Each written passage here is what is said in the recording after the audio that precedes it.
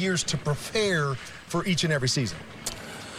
It's always a myriad of things. I have a standard checklist that's never changing. It's procedural things over a 12-month calendar, whether it's self-scouting, trends in the game in all three phases and things of that nature.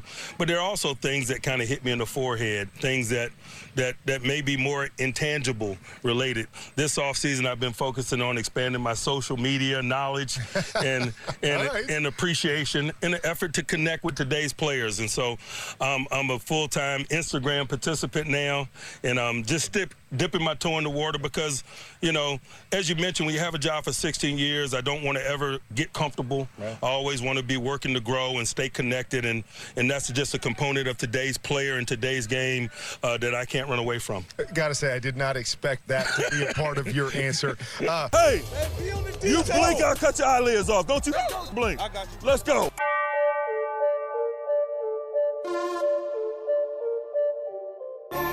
And now, time to get in the huddle with your host, Charles Prodigy Ritchie, here on the Man of Steel podcast. Hey, you blink, I'll cut your eyelids off. Don't you blink. I got you. Let's go. You get where you feel like you can rush the quarterback. You understand? Yeah. Rush the quarterback. Bends in for the touchdown, and there's the coup de grace. Do you have room in the trophy for another one there? You got 6 of them. Now you're the winningest franchise in NFL history. We'll make room.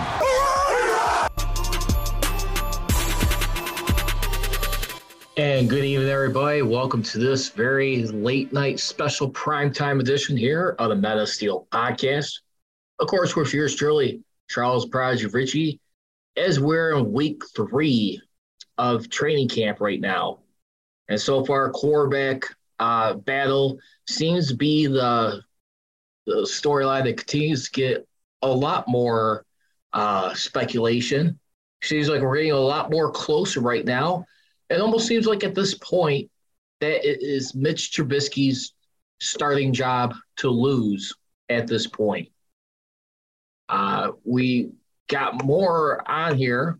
Ray Fittipaldo seems to think that the backup position will be the true storyline within this camp. Also, we got one guy standing out on the defense in training camp so far. You'll find out who that is. Someone will be very valuable on the run stopping.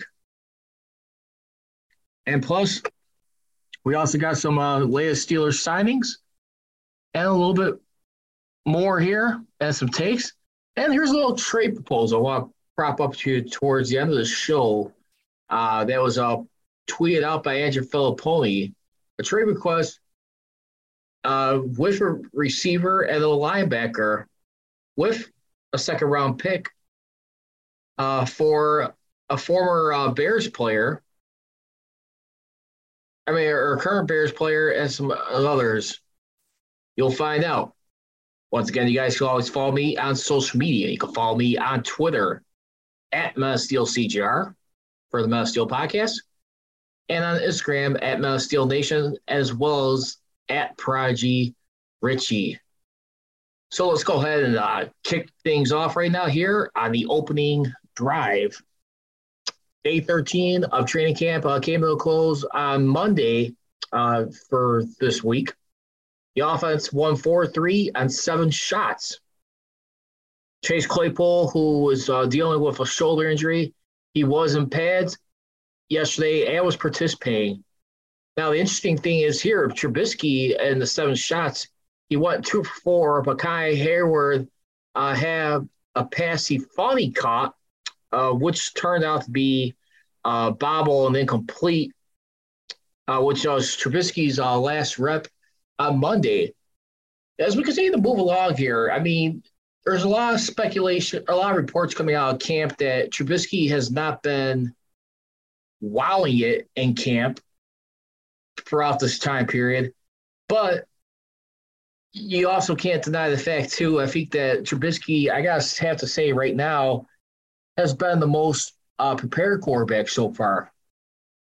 Mason Rudolph, sadly as it is, third-round pick, has not done enough to win the starting job at this point. And it continues to get like a little bit like interesting as time moves along. A lot of people, including myself, truly thought he will be gone by the end of the training camp. It doesn't seem like the Steelers are maybe they're ready to move in that direction just yet. I still feel right now they're keeping him up, hopefully trying to get some trade value out of him.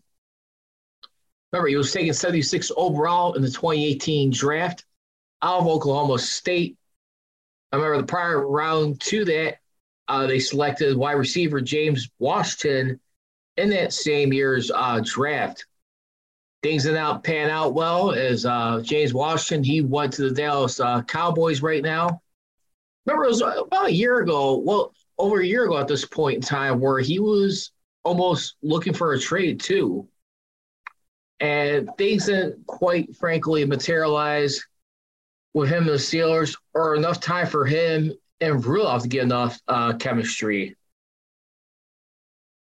Because when you look at everything that, Mason Rudolph, has done at this point, and for all he's done, he's only had 2 touchdowns to James Washington in his career.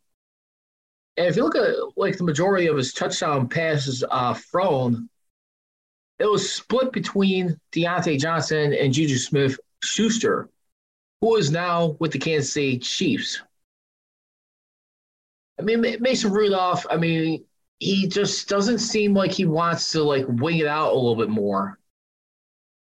He still seems like he's playing it close to the vest and maybe scrambling around a little bit and afraid to take the biggest chances. And I'm at this point. I'm just really flabbergasted he's still on this roster. But then again, when you are trying to, follow up and bring another quarterback to lead this team beyond Ben Roethlisberger, you may as well treat it like an open competition. Now, when you look at this Steelers quarterback shuffle, it's definitely been an odd one, to say the least, in a long time, too. There have been some interesting, quarterback duels. Don't forget in 1980, too. 1980, excuse me. Not 1982, but 1980.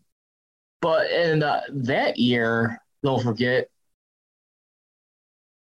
the Steelers did in that year, as defending Super Bowl champions, they did draft Mark Malone, the first round, 28th overall pick. Now, he was a backup to Terry Bradshaw at that point in time, for at least in our 2 more seasons. You can even argue, probably the most interesting one to date in their franchise history before they took off. You probably had to say maybe 1974, I would dare argue. And in 1974, the same year they won that Super Bowl, don't forget, they also had on that roster, they had Joe Gilliam and Terry Hamready right there. And Joe Gilliam, that season, let's not forget, when looking at that season, I believe Terry Bradshaw was hurt going into that season. But you look at what he tried doing that year before they won their first Super Bowl. Basically, he started the first 6 games of the season right there. And under his win-loss record, he was 4-1-1. For that season. The highest ever threw in those games was 348 yards in a tie to the Denver Broncos in Denver, where he had one touchdown, 2 interceptions. But then you also got more in here, with the Steelers, basically. When you look at some other interesting quarterback duels, I mean, you could definitely even argue back probably, say, in 1983 right there. Once again, had quarterback Terry Bradshaw, but remember, he was out most of the year campaign with his throwing elbow. I mean, you had Mark Malone, once again, there as a quarterback. I mean, you also had Cliff Stout. But then again, you also had another one too, like, say, I would also argue in 1996. And this was a year after they moved on from Neil O'Donnell, who actually went to become a free agent with the New York Jets. You also had Cordell Stewart on there. I mean, for that year. So you had Jim Miller. Who else do we have on that quarterback list? I mean, it was Cordell Stewart and Mike Tomczak. I mean, for that year, I want to say for them, it was Mike Tomczak who played that season. Started in 1996, 15 out of 16 games, went 10-5, only to win one playoff game that year and only go no farther than the divisional round, and where they got their butts handed to them in a fog in the New England Patriots. But, of course, we all remember the other infamous quarterback battle, too. You could also go back 20 years ago. I mean, when you look at Tommy Max, who I believe was selling insurance, he was out of the league for a while. I mean, you had Cordell Stewart, who a lot of people expected back in 2001, who was looking to, build off his momentum that year. Remember, other Cordell Stewart, when he became a full-time star for the Black and Gold, he only had, in that time, one winning season. And then he didn't have his next winning season until 2000. They barely missed the playoffs. He went 7-4, and the team finished 9-7. But he would rebound in a hurry in 2001, which was his only Pro Bowl year to date. Going 13-3 under slash right there, completing 60% of his passes, 3,109 yards, which was a career high in passing for him, 14 touchdowns to 11 interceptions. That guy right there. Then the next year went 3-2, and you had Tommy Maddox, who came into that situation right there. And the rest of the way, the Steelers, at that point, they went 7-3-1. He finished 10-5-1 for the season when they win the initial AFC North division crown, as it was no longer the AFC Central. This was the first year in 2002 where they split the division in 4 formats. 20 years ago. Can you believe that? That was a quarterback battle. Then you could also probably argue as early as 3 years ago, 2019. We see it with Mason Rudolph and Duck Hodges right there. Those are some interesting ones to date, to say the least. Now, this one, as we take a look back, I got to admit, Mitch Trubisky right now, he seems to be going into this camp with a lot more confidence. He seems to be a lot more humble. There also is reports, though, too, that Kenny Pickett is making a lot more mistakes. But, at this point in time, too, I'd rather him get out of the system now. I'm more confident in the fact right now this is how they got to start off. I love the way Mike Tomlin is embracing the pressure. Just the opportunities to try and be different. And we're going to see how it works. But again, as long as the offensive line can block, then we'll probably see a completely different team. It seems like the Steelers are probably going to be able to have a little bit more flexibility than what they were handcuffed with Ben Roethlisberger starting under center. I mean, where Ben Roethlisberger basically had to kind of go back to doing things his way to like help win him some games, where he has career highs and fourth quarter comebacks and game-winning drives. The only question is right now, can this team find a way to stay better health-wise this year? That's going to be the biggest key right here. All this stuff sounds great, but health-wise will make them or break them. I mean, Trubisky, I'm still having a hard time trying to envision how he's going to throw one deep downfield. I always describe Mitch Trubisky, it's like kind of like watching like a Korean pitcher in baseball, where they got that funny like sidearm throw. And my apologies if I said that out there to anyone who's watching from that country. No disrespect by it, but I will say that's kind of like how I view Trubisky. I think he can be effective moving around the pocket, yes. But I do believe one of the things that has been highly known about him, he has been staying patient with his reads so far. That's what you want out of a guy like Trubisky. Stay patient, be able to read the play, let the play develop, especially reading plays while staying in the pocket. I enjoy mobile quarterbacks. I mean, in today's day and age, but I'm still a guy, if you were asking me to favor something, you have to have it accuracy in the pocket. Yeah, if you guys want to, feel free and get on the conversation, leave a comment. I'm streaming live right now on Facebook and Instagram. We're streaming live. If you want to search for the Men of Steel Podcast on Instagram, you can definitely search Men of Steel Podcast. Or you can also hit up the handle, Men of Steel Nation is where you can find me on Instagram. And you can also type in Men of Steel Podcast on Facebook or at Men of Steel Nation. Feel free to shoot away some questions real quick here. Doing a half hour tonight. We got about, say, 15 minutes left to go here. But anyway, yeah. I gotta admit, I'm pretty impressed so far.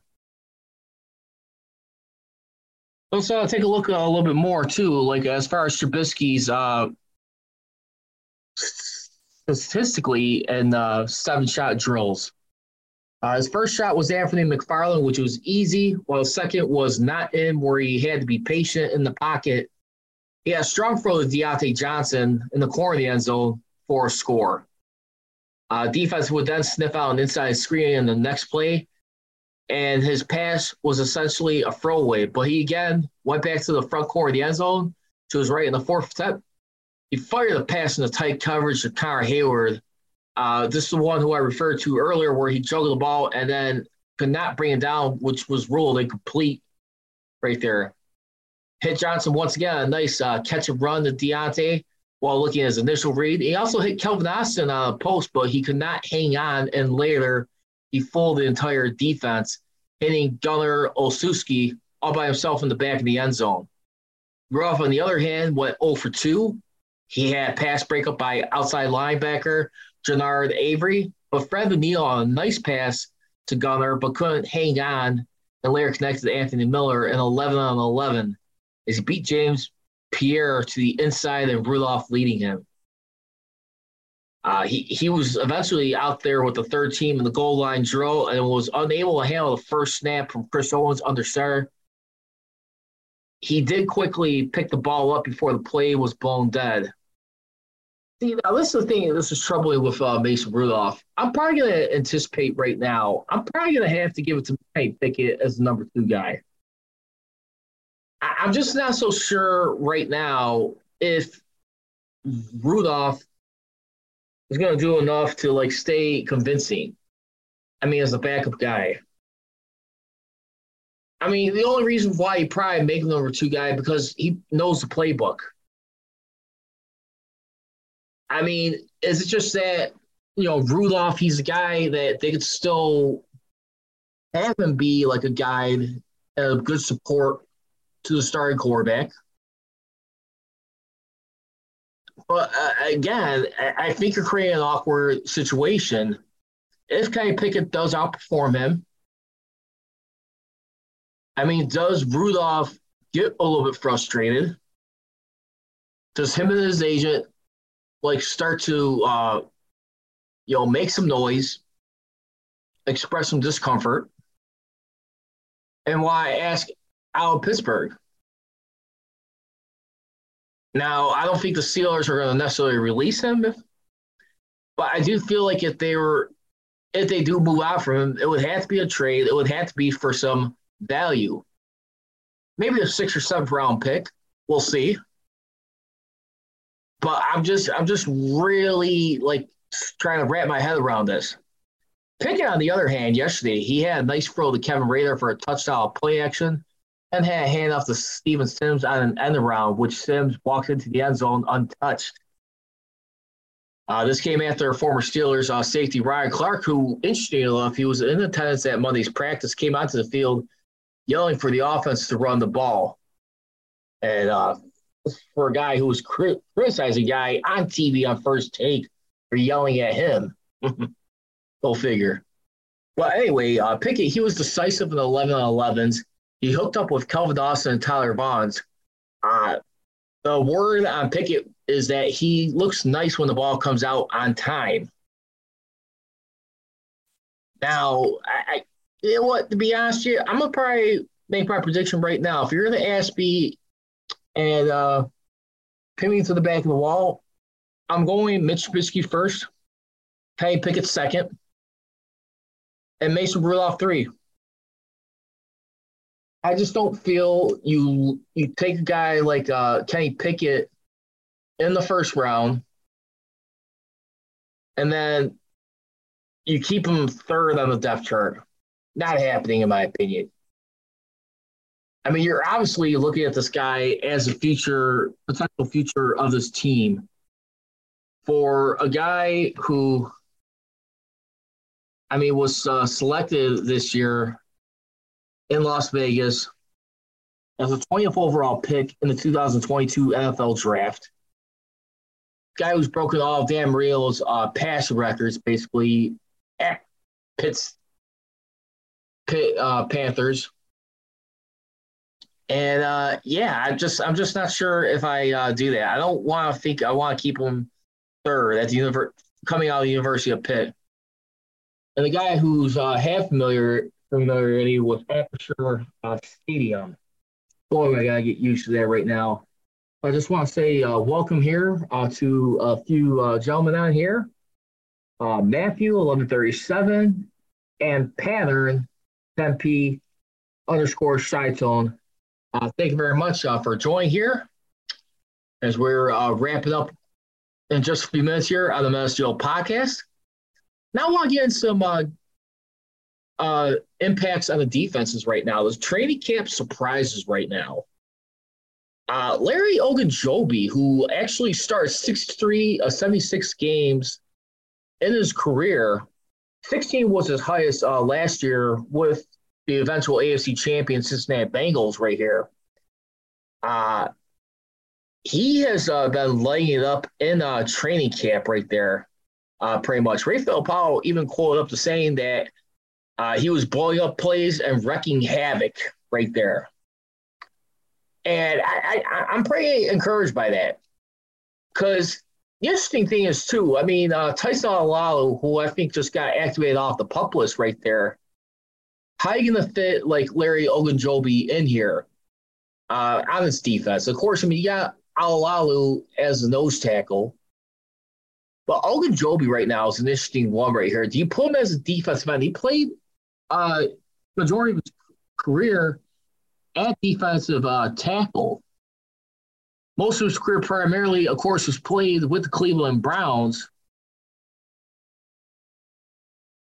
But, for a guy right here, I gotta believe right now he can be effective here. I'm just wondering how he's gonna be slotted in. I mean, his career high as far as like quarterback hits came last year, where he had 16, basically, and his only career high in tackles came back in 2018, where he had 52 with the Browns, right there. Ogunjobi is definitely an interesting one right here. Because you also still got to keep in mind, too, Miles Jack right here, who is going to be another guy who I think is going to fit nicely, depending on what Terry Austin's going to want to call. But then he also, too, right now, I mean, with Brian Flores right there, being the senior linebackers coach right now for the Pittsburgh Steelers coming into this year. And we'll see how that works. So it's going to be an interesting combination, to say the least. But I think defensively right now, who actually lost a couple battles this week in training camp, I like the fact that the offense is winning a little bit, truthfully. Because like I mentioned a few moments ago, this defense has to find a way to stay healthy for a majority of the season. I mean, when you think about it, Tyson Alau, I mean, was a huge gash last year when he got hurt. And I mean, for him to be out most of that season, I mean, you just saw how, effective they were as far as, being gashed in the run game here. I mean, he got hurt in the home opener that year. But, I mean, for the Steelers, I mean, the run game on defense, dead last. You have to get that improved. You also got to see how Devin Bush is going to be. I mean, they gave him a pass last year for coming off a knee injury. He's going to be another guy that's going to be interesting right there. Will he get the wake-up call this year? I mean, he almost had Rookie of the Year potential. He came up third as far as, defensive Rookie of the Year. He had 109 tackles, 72 of them solo. Seems like he was on a good pace to, kind of match it up again the following year, 26 tackles, until he got hurt during the Browns game. Then last year, only 70 tackles in 14 games. So I really interesting. And he has also been a guy, as noted so far, too. He hasn't been doing a lot of talking right now. Of course, I mean, you got to think, too. I mean, he's a little bit more motivated. And probably a little bit of, pride got hurt, too, not having his fifth-year option being picked up. But at the same time, too, I mean, he does know, just like the rest of his team knows, it is a business. Gotta see you try and get back to where you were. Can you be that tackling machine on the defense? And then more importantly, too, I mean, Devin Bush, I mean, will you be able to effectively play into pass coverage a little bit, too, where you can defend some fullbacks, tight ends. I mean, drop back in the pass coverage a little bit. Remember, he had 2 interceptions in his rookie year. One of them, which was a fumble return for a touchdown. And that was in the Chargers game in Los Angeles right there. And that's soccer stadium on Sunday Night Football, which they almost blew right there.